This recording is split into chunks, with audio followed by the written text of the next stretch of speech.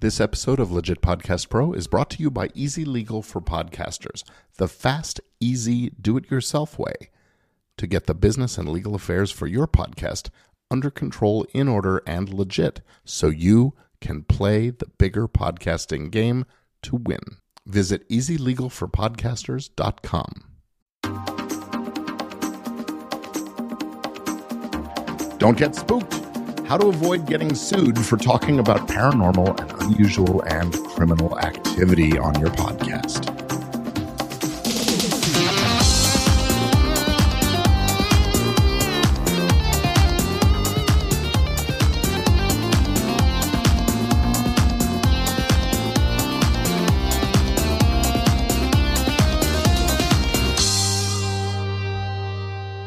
Hello and welcome to Legit Podcast Pro. I'm Gordon Firemark, the podcast lawyer, and this podcast is for you if you are serious about podcasting, whether it's in your business or as a career or as a sideline. I'm sharing tips and strategies and advice on how to protect and grow and profit from your podcast. So let's get started. Today's topic comes from inside the Legit Podcast Pro Facebook community. We got this question from one of our podcasters. He says, "Happy holidays, everyone. My colleague has some concerns, so I'm asking on his behalf. Part of our podcast involves us telling things that are not just true crime, but things like maybe paranormal stories like Bell's Canyon or the story of the Mary Celeste.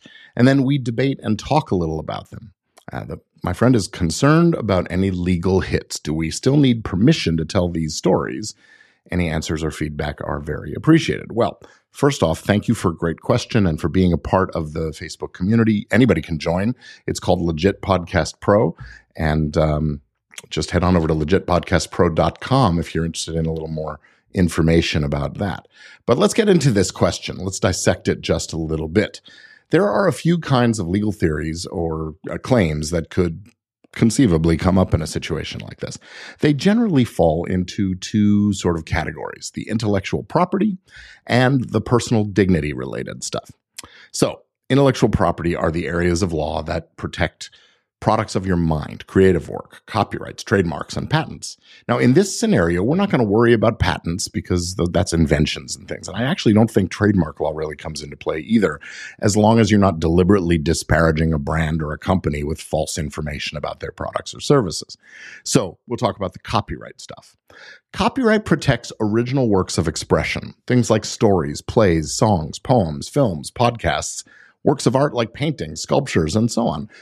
So to put it simply, just don't copy other people's stuff. If someone's written an article about Bell's Canyon, for example, it's not okay to just read that article into your microphone or camera. But it is okay to relate the same facts and the ideas contained in the article as long as you do your research. Read up from other sources, distill those facts and ideas out so you're not just copying from a single source. And by the way, merely paraphrasing from a single source, even if you're not copying the exact words, that is plagiarism, even if it's not copyright infringement. Now, this has unfortunately come up several times in the past few years, particularly in the true crime genre of podcasts. Sponsors have backed out, and some podcasts have even been discontinued as a result of the blowback. Not to mention the embarrassment the podcasters suffered when they get called out by the original journalists that wrote the source material articles that they worked with. And bottom line, it's dishonest, even if you don't get sued. Frankly, it's also unethical and immoral, and it'll come back and bite you eventually. So, protect your reputation by doing the work and developing your material independently. Now, this is not to say you can't use sources. Just don't rely solely on one or two, and do your own work, and where appropriate, credit those sources by naming them and linking in your show notes and things like that. Oh, and copyright also protects things like sound recordings. So if you use audio clips or music or sound effects, be aware that those belong to someone and you need permission or a license. Next up, we come to those personal dignity things. Defamation is the big one here. This is called libel when it's in a podcast, or slander when it's just spoken in a smaller personal setting.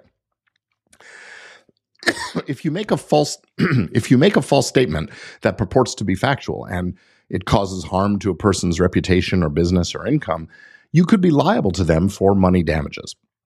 So stick to the truth. Fact check things. And if you are sharing rumors, speculation, and whatnot, be really clear that that's what you're doing, because jokes and opinions and speculation, things like that the audience doesn't actually believe are factual, well, those aren't defamatory. And it's never a problem to actually tell the truth. So tell the truth. Also, if the events that you're talking about come from a long time ago and the people involved are no longer living, then it is okay to talk about those things.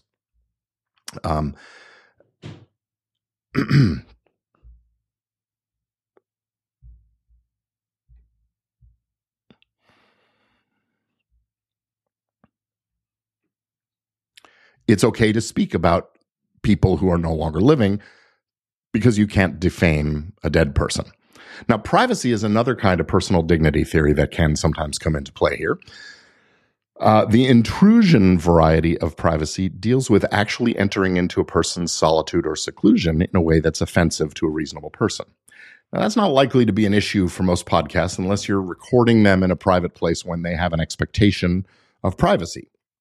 The false light kind of privacy claim arises when you cast a person in a false light that embarrasses or causes them harm. Now, this can come up if you're talking about a person and implying or suggesting that they were involved in something they shouldn't have been or did something unseemly. Again, fact-checking is your best tool to avoid this. But also, just use common sense. Don't say or publish information that could harm a living person's reputation or relationships or business, even if it could be true. Only do it if you're sure it's true. Now, the next theory in privacy is the public disclosure of private facts. Revealing someone's legally private information could lead to this kind of a claim. Doxing and outing a person could result in this, or privately recording someone could also take us there. And revealing someone's educational records, health records, history, health history, sexuality, sexual history, those kinds of things, those are all protected, unless they're a matter of public concern or publishing them serves an overriding public interest. So, for example, someone who's running for office or is in office and claims they were a star student or that they're in perfect health, yeah, go check their records. Make sure they're not lying. But think hard. Does this thing that you're publishing really serve the public interest, or is it just sensationalism? Now, in the paranormal and true crime spaces, a lot of the statements you use could come from interviews. Now, just because someone else is the interviewee and makes a statement, that does not insulate you, the podcaster, from liability. You have to still fact check everything, even if it's coming out of somebody else's mouth. And unless it's a joke or an opinion, and it's clear that that's the case, just make sure that you're checking the facts and making sure things are true.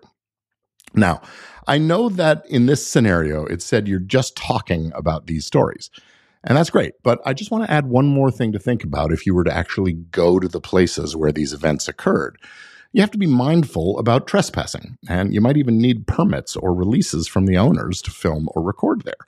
So just don't overlook that kind of thing. And that is it for this episode.